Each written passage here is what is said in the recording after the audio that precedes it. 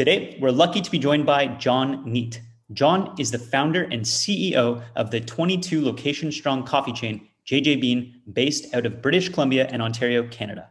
Today, we dive into how JJ Bean created its brand gravity, how a company that's anti-marketing does marketing, how he structures his leadership team, and much more. Let's get into it.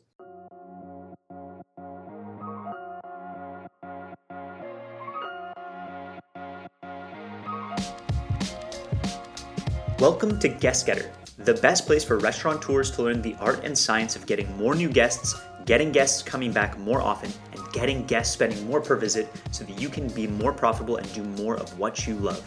My name's Kyle Guilfoyle. Let's hit it.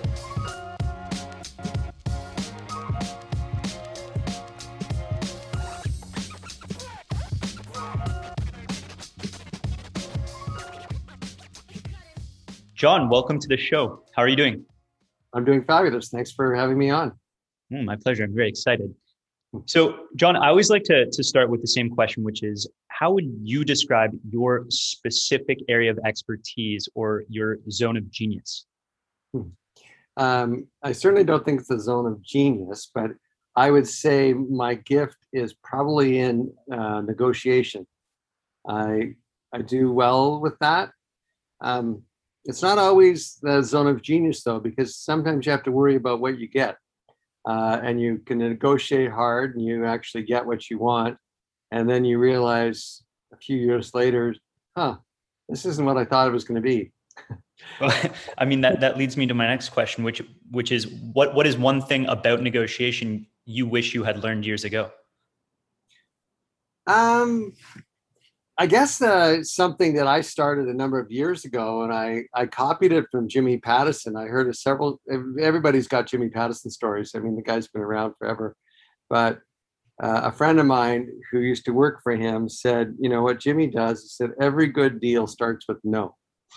And it's amazing how often people have approached me about something and I'll just say, no, that doesn't sound like it'd be good for us. You know, like something like that. I don't just say no straight, but I'll just say, no, that doesn't sound like it'd be good for us. And it's amazing how often then people come back and then they're on a different footing from the negotiation spot because now they're trying to convince you. They're trying to convince you that this is going to be something really good. And even then you just go, well, it does sound interesting, but no, I don't think so. That's not a good enough deal for us. So you actually force the other person to do the negotiation, you know, like instead of you saying, these are my terms, they come back with terms actually often that are better than you'd even consider. Well, isn't there a book that's all about that? Isn't it called Getting Past No? Yep, it is. Yeah. I have read that as well, but it is difficult to put that in practice. And you have to be, I guess the big thing is you have to be a desired commodity. So you can't just start a new business and go, okay, I'm going to just say no to everybody. Well, because you're not going to be wanted. It's like, you know, being a very pretty woman and all sorts of men ask her out. I guess we can't really talk about this, but I think you know what I'm saying. Like if you're not attractive in some way, no one's going to want you as a business. And I'm really curious, how do you go? Are there things that you can do to engineer that attraction? Yeah, for sure. I mean, in the business world, that is being a going concern. I mean, doing something really well. But it's also offering I mean, unless you're desirable, and the only way you can really be desirable is being something that somebody wants. In order to be something that somebody wants, in terms of what I'm talking about as a landlord, or someone wants your brand, you've got to be showing some level of success. And totally. So then how do you get success? Well, then you basically, that starts from the ground up, and we'll be talking more about that, I'm sure. 100%. And so, yeah, let's go back to sort of, you know, the early days for you. I know that you grew up in the coffee business. Your grandfather started Neate Coffee, I think, in 1945. Yep. And what I was really curious about that is, what impression did the coffee business make on you at a young age such that you wanted to make it, a major part of your life's work? And you're assuming that I wanted to make it part of my life's work. Uh, what caused it to become such a major part of your life's work? So my grandfather and my father were both in wholesale coffee. So we sold coffee to restaurants. But the big part that we also did is we supplied all the equipment, the coffee brewing equipment. And the way my dad and grandfather did really well against these large conglomerates like the General Foods of the world and Nestle of the world was personal service. And back then, no one had cell phones. So if you really wanted to give personal service, you had to give out your home phone number. So all through my growing up, my father would get phone calls at all hours of the night, most times, I would say 3 to 4 times a week. And someone would say, "Hey, I tried to phone your office, but nobody's there." Like they'd be phoning at 8 o'clock at night. Mhm. Duh, no one's there. But I'm out of coffee. I need coffee right away. Like we forgot to order today, and I need coffee. And so my dad would say, "Okay, I'll get it over to you right away." Machine was broken down in the middle of the night. We have to have it fixed tonight because we're opening, 6 in the morning, and there's line up at the door. Everybody has to have their coffee. So my dad and my grandfather were both so service oriented, and they built the business on that service, that they were always available. And as a kid, because my dad actually, would miss coming to my sports games. He would, not be home or whatever. I thought I resented it in a lot of ways. And so the expectation was that I would join the business because my grandfather did it, and my dad did it, and I was next. I had a twin brother. This is kind of sad, but I had a twin brother who was really interested in the business and was kind of my dad's favorite. But he died at 19 or 18 years old, and which broke my dad's heart, of course. And I was pursuing social work. So I was working with delinquent kids. I was going to school for it. And at 22 years of age, my dad said to me, "Hey, John, would you be interested in joining the business? Because if you don't, I'm thinking about selling." And I said, "Dad, I'm not into it. I'm not into coffee." He said, "Look, give it a year. Give it 1 year. If you don't like it, I'll sell the business." And I loved it. I realized actually that I didn't know that I was good at selling stuff.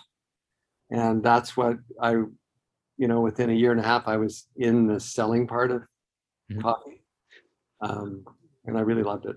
Well, yeah, I mean, you probably picked up a few things watching your grandfather and your dad do it along the way. I'm really curious about that 1 year and what changed your mind and what caused you to fall in love with it.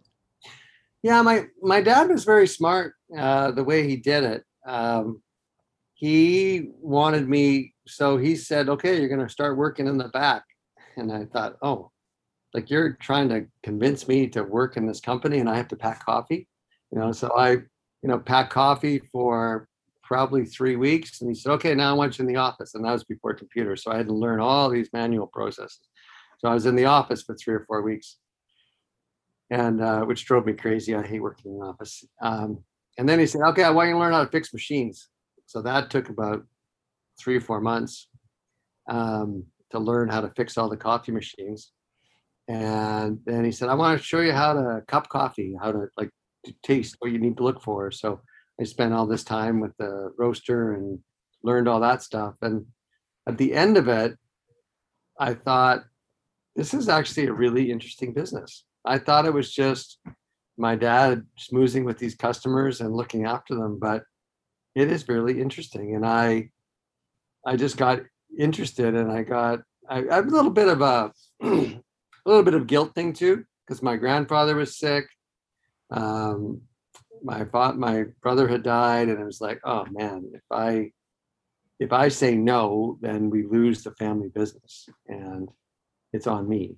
So it was, Geez. but I did enjoy it. So Well, I'm sort of relieved that you fell in love with it. I'm also curious about the service aspect that your dad had, where he would just always be available, and it actually kind of reminds me of what we opened with, which is being wanted, and being sort of a going concern and a hot commodity, so yeah, to speak. Does any of that live in JJ Bean today? for sure it does. Mhm. Yeah, sure. Just a little backstory. So my dad always took the idea because the relationship was so strong that he could basically charge anything he wanted for coffee. Mm. And so our competitor, this was an interesting thing. We charged on average about $2 a pound more for our coffee than anybody else did at that time. Um, and we got away with it because we were, like Cactus Club, I think calls himself the House of Yes. And my dad was the House of Yes way before that.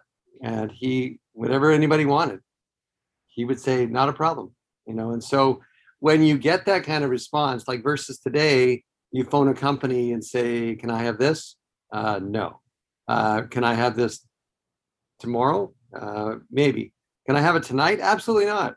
Like, so like the fact of just his attitude was, whatever you need, I got you covered. Which enabled us as Neate's Coffee to charge more for our customers, because all those service things cost money, of course. Like my dad would, he was the old days. Everybody had big wads of cash in their pockets. Like I remember all the Greek restaurants, they'd all pay with cash. Like they pull up this big wad and they count out hundreds of dollars in money. It was like drug dealers you see in the movies. Everybody did it because a lot of guys in the restaurant business had a double till system. Mm-hmm. So anybody that paid cash, it'd be back then almost, I'd say 90% of the stuff was cash and the rest was checks. Mm-hmm.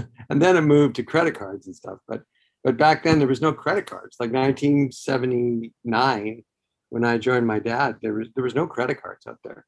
Mm-hmm. So everybody either paid cash or checks, but a lot of guys couldn't balance checkbooks. So the way they balanced things was just, okay, I got my cash on the side. My cash. If I got enough money, then I can pay my bill. So, yeah. But my dad used to do some of the same ideas. So we had a couple of servicemen, and then I, of course, became service person as well because I knew how to fix the equipment. Is we would go like there was a really great restaurant called the Cannery Restaurant. So the Cannery Restaurant, which was on the pier, which Bud Kank was one of Bud Kanky's first before Joe Forte's. And they would call us and they want the machine fixed. So my dad would say, John, go to the cannery. Here's $100. Get a smoked lincoln while you're there. Or the next morning, he'd flash this money. He would just he did it with everybody. So that sounds awesome. I know. So the fact of the matter is, you could never say no to him because he was so generous. It was like my dad just guilted the heck out of me because he was so generous to me all the time. And he was so generous to all our employees. I was there 11 years. We sold Nestle after 11 years. That's another story altogether. But at that time, I think we had 13 employees and I was senior to one. Everybody loved my dad. Everybody stayed there. And so he had that loyalty of not only his customers, but also his staff. And he would go to a different cafe that we supplied almost every day. And he knew every day for sure, he had this incredible routine, but he knew who had the best donuts, French custards, Copenhagen's, cookies, butter tarts. He had his list in his head of the best places in the city, and we supplied them all. And if we didn't supply them, he'd basically bribe them until they bought from us because he wanted to buy their butter tarts. So then he would bring a dozen of these things every day to the office. Every day. His first call was 10 in the morning. get to the office at 11, but he'd bring a dozen of these things. Like everybody was the size of houses because we ate so many sweet things. But what kind of boss does that today? Like every day dropping in and getting this stuff for you. So then when the guy asks you a favor, say, hey, I'm sorry to bother you at home, but this restaurant, Joe's and Flo's, needs a machine fixed, or they need some coffee. And we go, hey, no problem. So it was that whole kind of idea you hear about it in a marriage, like, okay, if you put lots of deposits in the bank in a marriage, then every once in a while you can take out a withdrawal. My dad was totally about making deposits all the time, so that when he took the withdrawal, no one flinched. Totally. I mean, really cool. It reminds me of Robert Cialdini's first principle of persuasion, which is reciprocity. If you lead with, by giving folks something, chances are they're going to feel some form of obligation to give you something back. Sure. And okay, well, before we carry on, I got to ask. It looks like you have a big picture of an Orange Crush logo. Yeah, right behind here. I'll give you a better picture there. So, yeah. What's that? What's that about? Okay, my first deal. Like a lot of people have sports jerseys and stuff in their office, and I'm just kind of a little eccentric myself. So when I started JJ Bean, I bought it, and it had Powell Street and Granville Island. It was called the Coffee Roaster. And then my first big deal was Commercial Drive. And so I took over Commercial Drive store at 6th and Commercial, but it wasn't the store that you see today. Right on the corner was a place called Ann's Grocery. And then right beside Ann's Groceries it's called Terra Fazione Coliera. And that was the location that I ended up getting. But it took me about 3 years, but I convinced the landlord to sell me the building, and he owned the grocery and the coffee shop. Like, he actually owned the building, not the businesses. And it was such a sweet deal. I mean, this is 20 years ago, but I paid $230,000 for that corner. Mm-hmm. So on that corner was Ann's Grocery. On one side was Ann's Grocery. They had a big sign up there. One side was Ann's Grocery. The other side was Orange Crush. The Ann's Grocery sign was a little damaged and faded, but the Orange Crush sign was in really good shape. So I took it out, and it's actually the only thing I have hanging in my office. But I get a smile every time I look at it. So that's awesome. Yeah. It's one of my favorite soft drinks when I was growing up too. Okay, so let's say someone knocked on your door and they wanted to open up a thriving coffee business in, say, the next 3 to 12 months. Right. What advice would you give that person? The first thing I would ask them is, how are you going to open up a thriving coffee business? Okay. How is it going to be thriving? That's what I would ask them. Because everybody wants a bit, they're assuming it's going to be thriving, but I asked them, why do you think your business is going to thrive? And I would just say that from a curiosity point of view, because most people come at it with that approach. They have this total optimism. Mm-hmm. And then the next question I had asked them, I said, how long have you worked in coffee shops? Mm-hmm. And it's unbelievable, Kyle, that number of people said, well, I've never worked in a coffee shop. I go to coffee shops all the time. And so then I'll say, so do you know what it's like to stand 10 hours a day behind a counter? And then again, there'll be a blank. Well, if it's too difficult, I'll just get someone to do it. I said, okay. And how are you at dealing with problem customers? And they go, what do you mean? I go, well, probably 5 out of every 100 customers is a real problem. And then what I mean, so I tell them different stories about, I'll give you 5 stories right now, of customers, and you're going to have to deal with that. And now let me tell you, how many employees have you ever managed? So I will ask them those things, and I go, how are you? The next question will be, how are you better than Starbucks? What are you going to do that's better than Starbucks? Because if you're not going to be better than Starbucks coming out the gate, no one's going to come to see you. Right. So Starbucks has, 12,000 stores. They have process. They have great design. They have fabulous machines. They have great training. What are you going to do?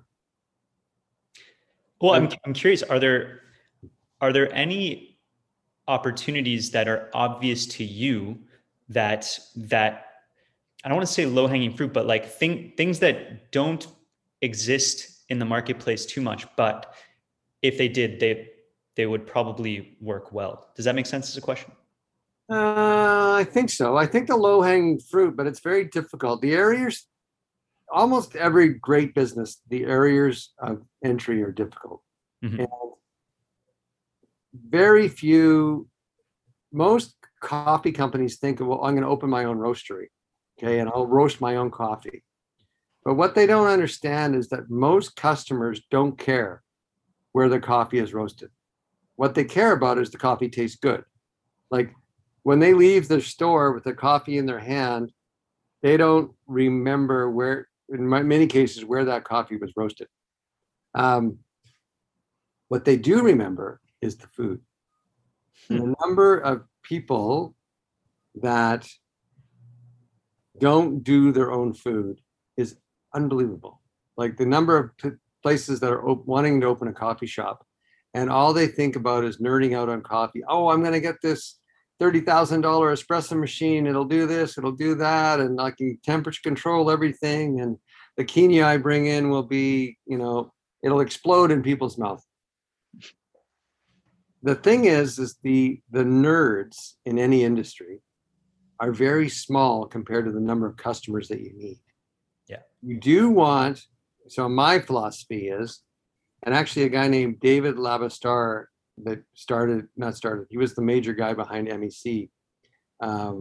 He took them through their whole growth curve and everything. Unfortunately, he didn't end well. It was a bad, I don't know if you know about MEC with what's happened to them. They ended up selling and all that kind of stuff. Anyways, David was and is around, and he's a brilliant guy. And I told him, I said, what I want to focus on is espresso. I want to have the best espresso of anybody out there. I want to have the best espresso. I want to have the best espresso decaf. And it only represents less than 10% of my customers. But if I do a solid espresso, so I wasn't thinking about I'm not even talking about roasting, talking about getting a great espresso blend, which I was doing as well, but that was not part of the conversation. So I'm sticking to this theme about what people remember. And so we spent a whole bunch of time getting the right blend for our espresso. It was a fabulous espresso. Everybody that we gave it to thought it was amazing. But as you know, most people drink cappuccinos and lattes. Only a very small percentage drink espressos. What about drip coffee?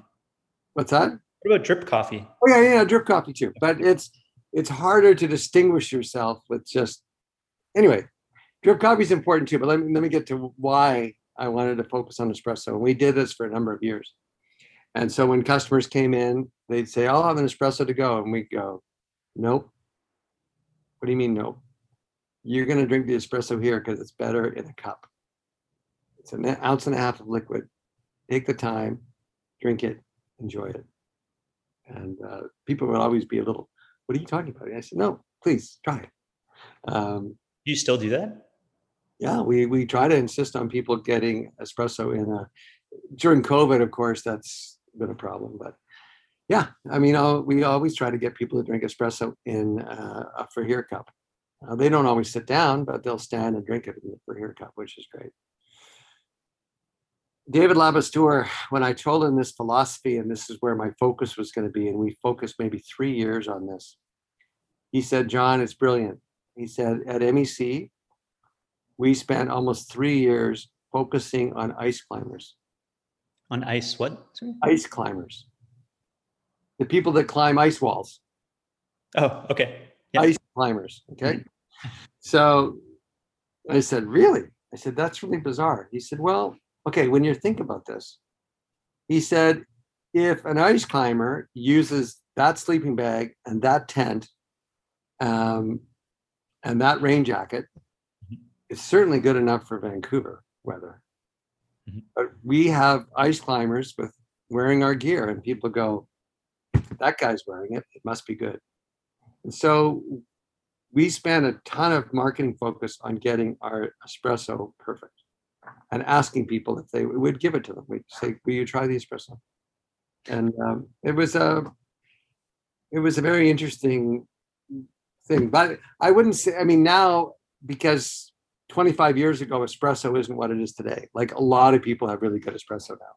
Like, there's some great espresso out there. But 25 years ago, most of the espresso in this city was shit. And when you compared it to Starbucks, which was a dark roast, espresso made from a dark roast is not very good at all. It's unpalatable. You have to put sugar in it. Yeah. You can get an espresso that's really wonderful.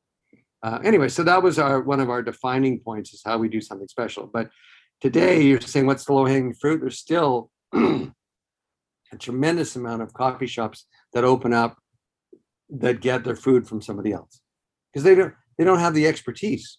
So it's definitely a barrier for entry. It's definitely a barrier because you need a kitchen, you need equipment, it's expensive. But if you, to your point earlier, I want to open a thriving coffee business, well, then you better have a thriving food business. So that gives a reason for some. And what I'm talking about is, don't offer Thai food and pizza, offer things that go well with coffee, which is mostly pastry or anything with butter. Like butter goes and whipped cream go really well with coffee. So Yeah, totally. So what I'm hearing is, once you've really zeroed in on a phenomenal product that you've poured a lot of development into. Well, okay, so let's say you have that great product, and let's say you have a food element that works really well. Mhm. There's then this like next level, which is actually selling it. And I'm curious with you, because I know that you spent some time as a regional sales manager at Nestle. Yeah. And so I'm curious both about what impact that experience had on JJ Bean's success, and also just how you approach the selling of it. How do you sell as much of it as you possibly can, if that makes sense? It does make sense. I'd say the biggest single thing I learned from Nestle is a brand machine. Like, everything they do is about brand. It's not about people. It's about spreadsheets and brands. And so I did learn a lot about spreadsheets, which was very helpful. Every decision at Nestle has to be justified by a spreadsheet. So I got very good with Excel. You couldn't just say, I think we should do this. My gut tells me, we're not interested in your gut. Show me the numbers. Okay. We gotta pause there. Okay. Because so as you know, I work in marketing, and probably one of the things that triggers my temper, Yeah. or I'm working on my, I don't want to be an angry person, but I almost every time get triggered when someone says something like, it doesn't feel right. Or it's like, I just don't feel like it's on brand. And I'm just like, what? That is the most useless thing you can say.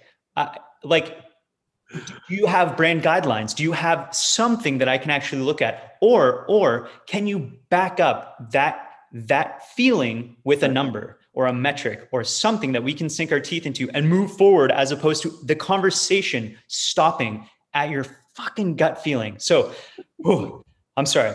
No, you would like Nestle, because that's what Nestle would say. Like, we don't care about your feeling. We don't care about your gut. They would say, tell me why you believe that, and show me the spreadsheet in terms of how much profit we're going to make as a result of that decision. So it was interesting. I mean, I do believe the thing about it, the gut, is a lot of people can come up with an inspirational thought, which is from the gut. They woke up and had a divine dream that God spoke to them in a certain way. Mhm. And you know what? There's been some great ideas come from that, but as you say, there has to be some way to legitimize that, unless you're willing just to gamble the money. So I guess the biggest thing I learned about a brand, which Nestle taught me, was he said, the number of flashes that your brain has to see something before it registered. I used to know the number, but it's something like 5,000. Wow. So if you ask somebody, okay, how do you drive to work every day? Right. And how long you been doing that? And often you can get someone will say like, oh, I've been doing that for 10 years. And you go, okay, well, that's, that's 3,000 times that you've seen that. So what do you think about that? What do you think about that little Thai place on, commercial and, or on Drake and Pacific or something? And you go, but you drive by there. You've driven by there 3,000 times in the last 10 years. Yeah, but I don't even know where that is. No, but you drive by there every day. How come you don't know where it is? Well, I know where it is. I just can't visualize the sign. And that's why you have to do as much as you can to make it so that your signage or something that you do sticks out so it visually doesn't become a blur as people drive by. So I met with a guy who was really good. I think he's since passed, but I said, what I'm going to paint my building. What color should I paint my building? And I said, what are you thinking about? I said, well, I don't know, gray. He goes, John, I want to show you something. And so he took a picture, he painted the building gray, and he said, I want you to stand across the street here. You've got a gray street, and there's a cloudy day. You've got a gray street, you've got a cloudy weather. How much does your building stand out? In fact, it blends in with everything. Mm-hmm. Make it a color that stands out. Do something so that the eye is caught by the fact it's different. So that's why you would do, if you're driving in a neighborhood and you see an orange house, you go, whoa. I mean, that's awful. But if anybody said to you, hey, do you know the orange house down on 15th Street? Oh, yeah. But so that's the first thing, is making it so somehow people recognize that impression. Mm-hmm. The second thing is make 3,000 impressions, because you're not always going to have someone, driving by your store every day. And sorry, that's 3,000 impressions on one person. Yes. Okay. So how do you do that? Well, you get your logo, and number one, your logo has to be good. Mm-hmm. It has to be memorable. It has to, and this, I think so many people make this mistake. Your logo should have what you do in the logo. Mm-hmm. Everybody wants to be the Nike swoosh. Okay. Mm-hmm. So they go to the Nike swoosh, but Nike took, 30 years before their logo became the swoosh, because ultimately and a character or a picture is more memorable. So, I mean, the man from Glad, or I can't really think of it, but the tiger from Esso, or ultimately KFC. Yeah, right. So ultimately, an image is more memorable than a word. But to get to that point is a long journey, and it's not 3,000 images; it's 20,000 images for people to get that association between the swoosh and Nike and tennis shoes, or any kind of shoes. So if Nike, and I don't even know if this is true. I mean, maybe I'm totally off base, but I'm assuming that somehow when Nike started, they had shoes in their word, or that there was something about shoes. Mm-hmm. So if I went to a number of people, I showed them my logo, and I asked, and the best thing to do is just ask strangers, and I love talking to strangers. So I remember when I actually came up with the name of JJ Bean. I was with a buddy. I was still at Nestle, and we were at the Palomino Grill in Seattle. We were both wearing suits. We were at a convention there, and he drew up a little logo for me, and my nickname was JJ. So he said, JJ Bean's got a nice ring to it. Why don't we do JJ Bean? So he said, but we got to do some market studies. So we went in this bar, had a, old fashioned or something in our hand, and just went to people and say, hey, we're just a couple of marketing guys, and we're just wondering what you thought about JJ Bean coffee.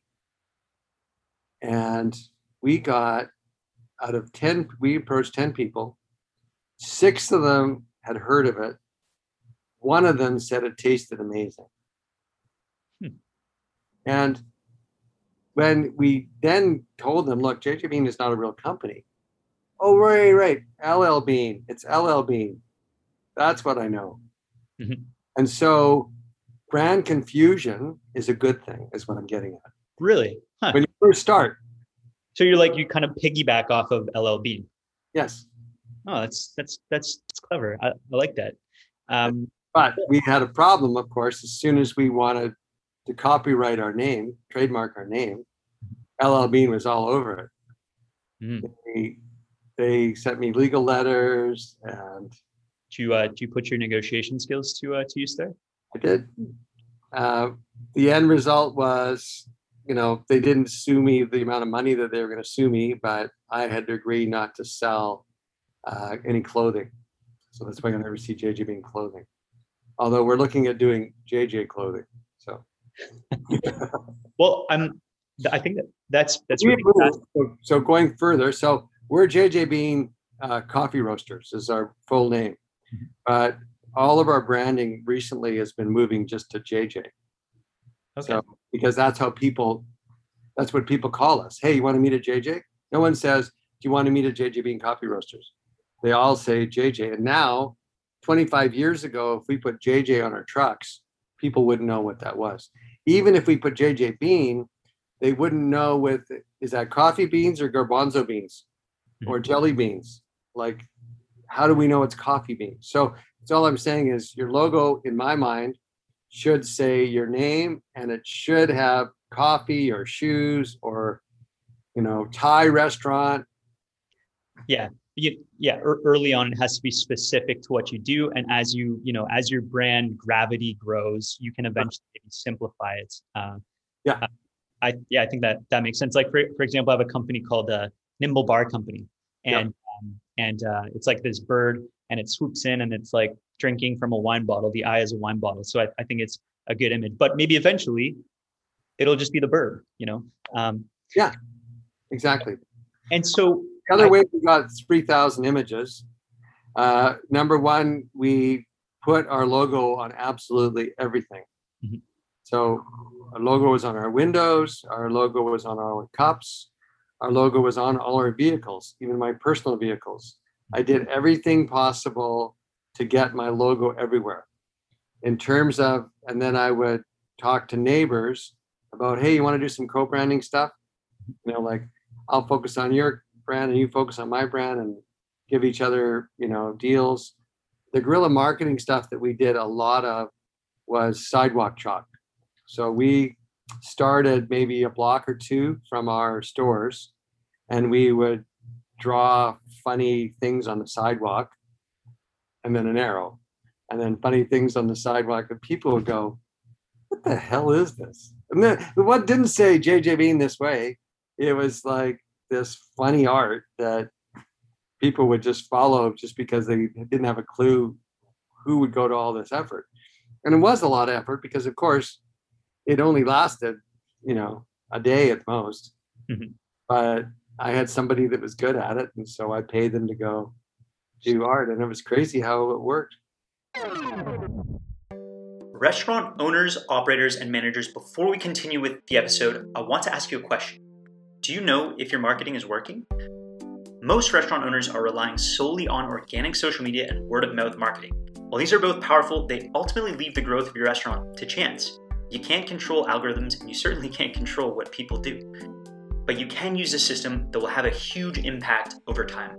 I'd love to show you the guest magnet method. It's a simple but cohesive system that will accelerate the growth of your restaurant in a way that you can measure. It is backed by ROI, a return on your investment.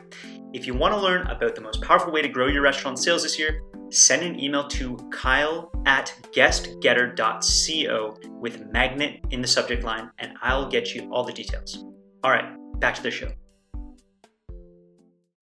Were there other guerrilla marketing methods or tactics that you used early on? What were some of those?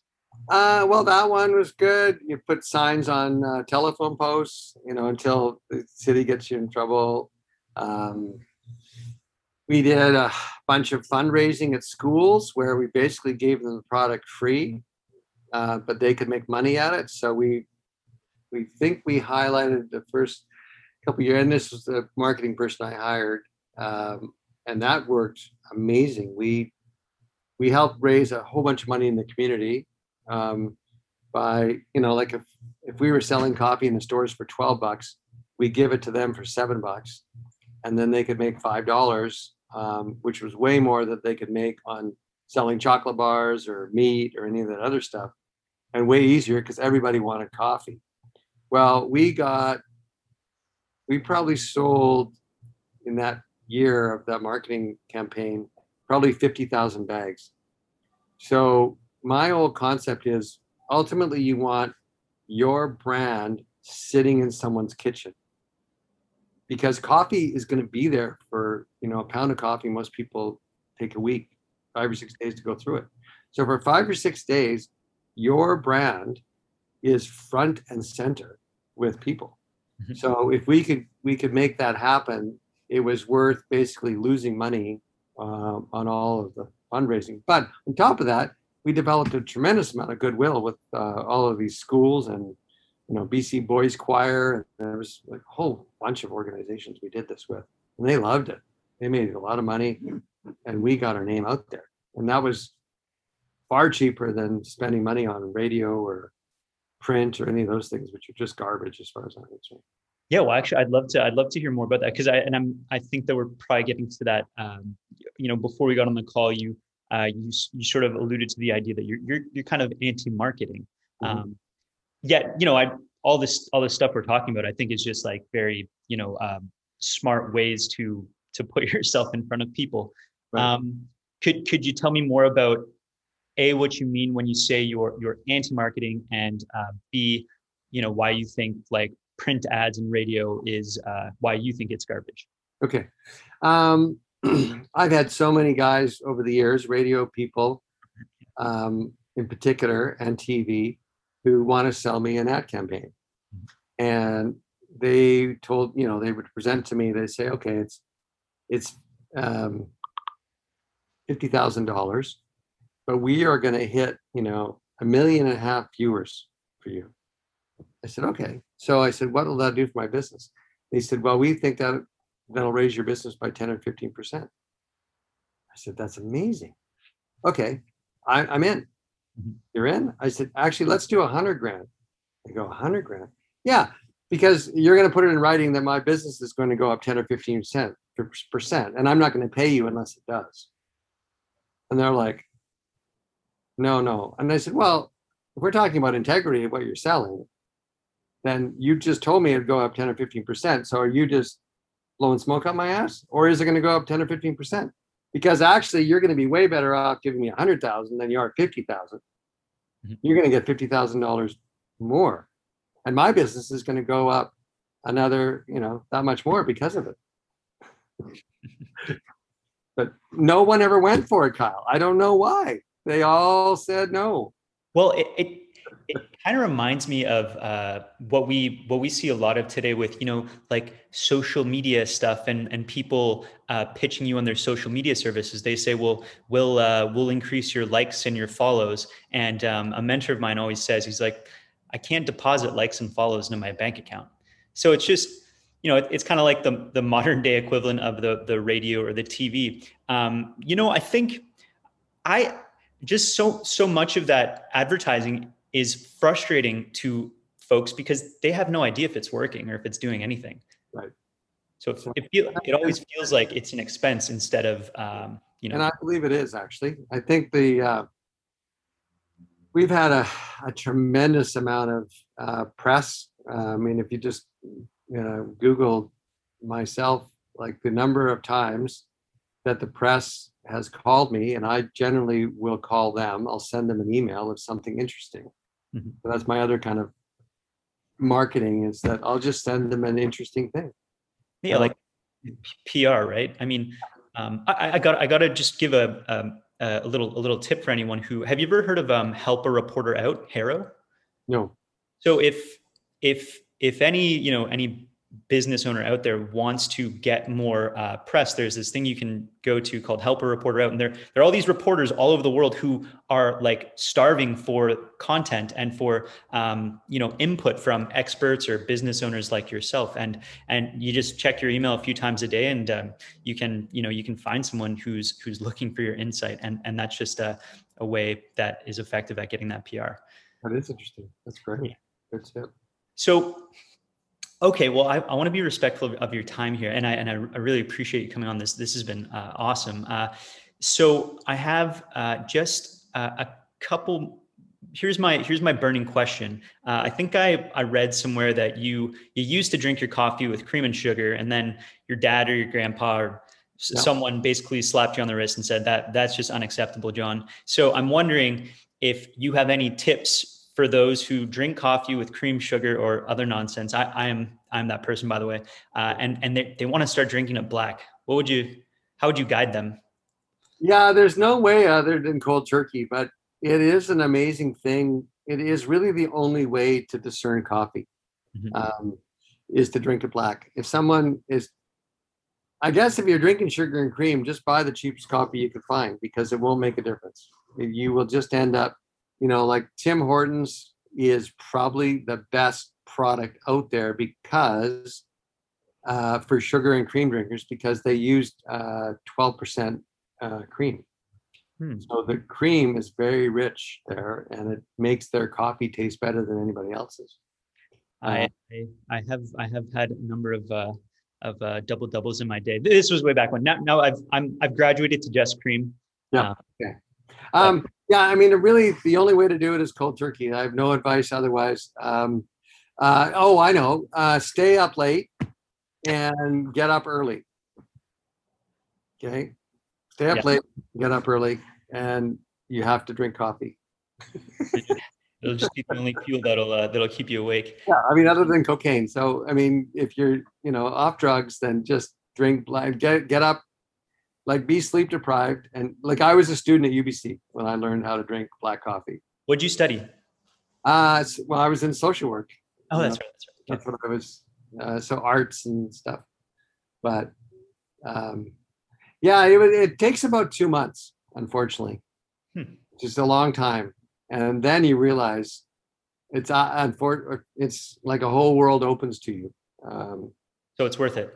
It's worth it. It's totally worth it. I mean, it's just like, I guess the other thing, that's the only thing to compare it to is you're in the restaurant business, but if all you ever drink is big Australian Shiraz or big California cabs, because that's what you want, the thing is to go off those for 2 months Mhm. and only drink, a Pinot or Grenache or something that is extremely more light and, Delicate.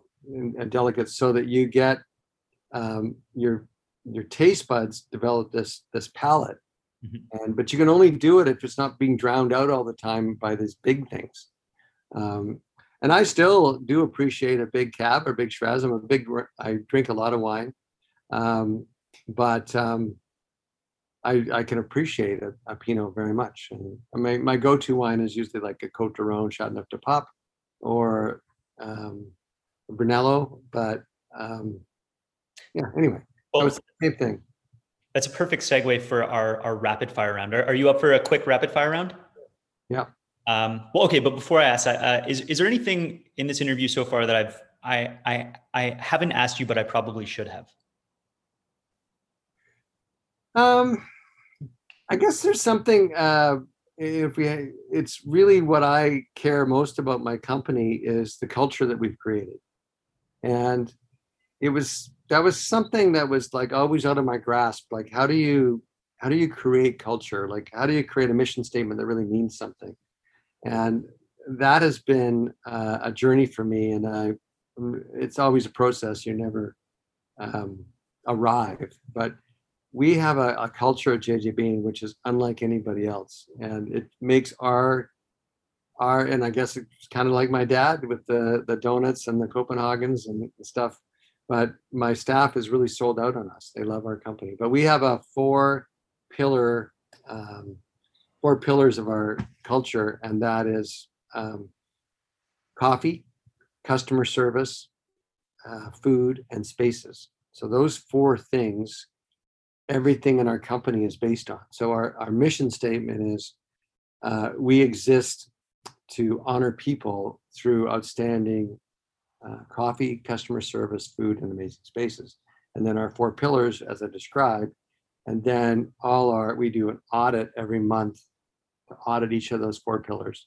We give bonuses based on hitting those, whereas most companies do bonuses based on hitting numbers. Like Nestle was all about profit. So you didn't hit the profit, you didn't get the bonus. But us, it's all about, we have this gold standard of what we expect in these four areas. If you hit these four areas, you get your bonus.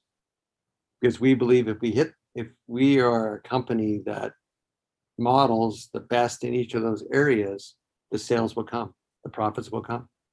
And so it's been a pretty amazing thing. And so every one of our decisions comes from that base, from those four things. And then we also have a really different leadership style, which is a huge part of our culture, in that we want to honor people by hearing people.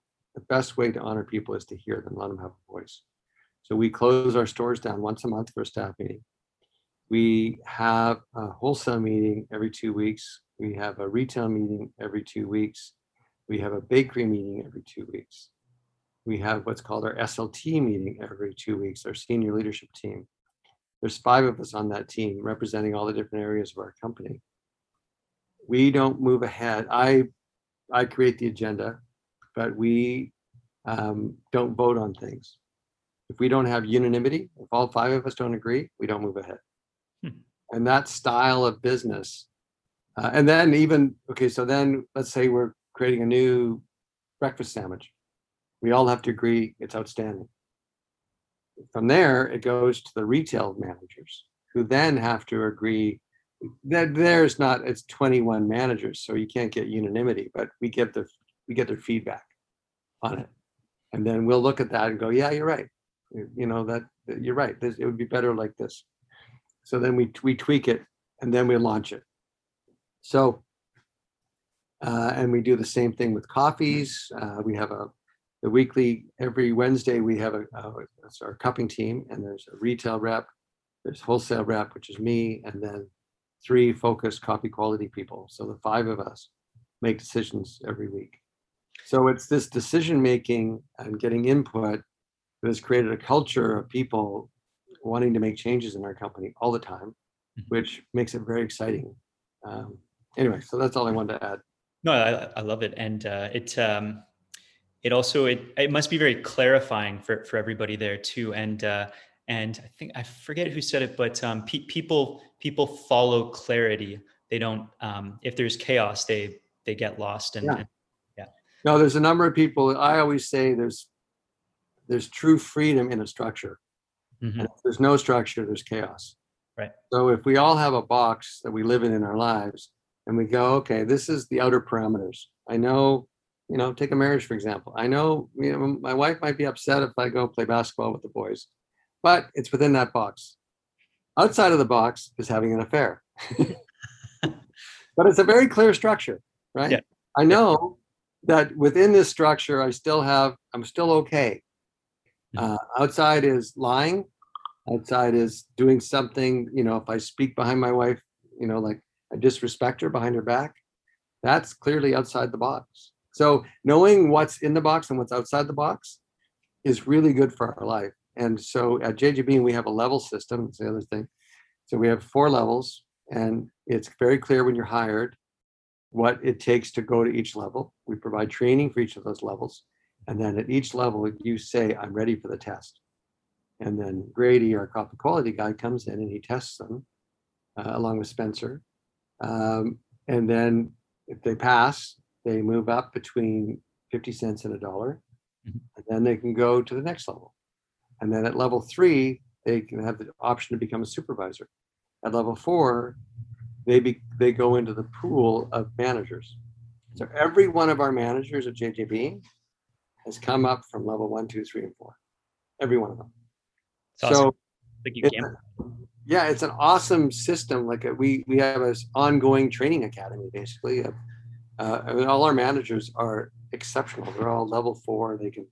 They can taste a coffee blind and tell you if it's from Colombia or from Africa. You know, it's amazing. Wow. Okay. They're better than me, actually. Okay, so shall we do this rapid fire? Sure. Okay. What's your favorite alcoholic drink? Old fashioned. What's your favorite bourbon? It depends. I like Booker's a lot. That's tough. I got a whole bunch of bourbons in my cupboard. Yeah, I'm gonna have to pass on that one. Tool or resource that's had the biggest impact on your success? Tools or resource? Yeah, tool or resource. Could be like a book or something. Oh, or a course. I've done both. I've done lots of courses. I've done lots of books, but because life experience would also be in there. A combo, but I'd say resources, I guess. Do you have one top book recommendation you can make for the audience? I should look that up. I'd say one author. He's done a whole bunch of stuff. Patrick Lencioni. Patrick Lencioni. Okay, I'll have to research him. Never heard of him. Okay, final question. Say the government gives you $50,000 to grow JJ Bean. How do you spend that money? Oh, I open another location for sure. You only take 50 grand? No, but I mean, any kind of money. I don't need much push to another location. 50 grand wouldn't do much for me. So if it's just 50 grand, I couldn't do anything with 50 grand. It cost me about 500 grand to open the location. But the government has been very generous. I mean, wage subsidy, we wouldn't have survived this COVID thing without the wage subsidy. Yeah. So it's been good. 50 grand. I mean, a piece of equipment is always interesting, but I couldn't buy a roaster for 50 grand. A roaster would be almost 150 grand. A delivery truck is 110 grand. 50 grand doesn't do much for me, pal. Sorry. Okay. You need to change the question going forward. Yeah, or yeah, maybe I'll work on it. But John, thank you so much for joining me today. I really appreciate it. Is there anywhere you'd like to send people, or any shout out you'd like to make before we hop off here? We have some tremendous wholesale customers that really had a tough time. People are still been buying coffee during COVID, but not a lot of them have been going out, or they've been doing takeout. But takeout, as you know, is nowhere near as profitable as dining in because of the alcohol. One group that I really love, two groups. I'll say Flying Pig. Go to the Flying Pig and support them, especially Gastown, because Gastown has really been suffering because of tourists. And go to Salvia Volpe and Latana and Pepinos. Amazing spot. Yeah. Love it. Okay, John. Well, thank you so much. Okay. Thank you. Cheers. Okay, bye. Thank you so much for tuning into this episode of Guest Getter. I'm your host, Kyle Guilfoyle. I hope you enjoyed our conversation. As always, you can head over to guestgetter.co to check out the resources in this episode's show notes and sign up for our weekly newsletter. That is it for today. We'll see you next time.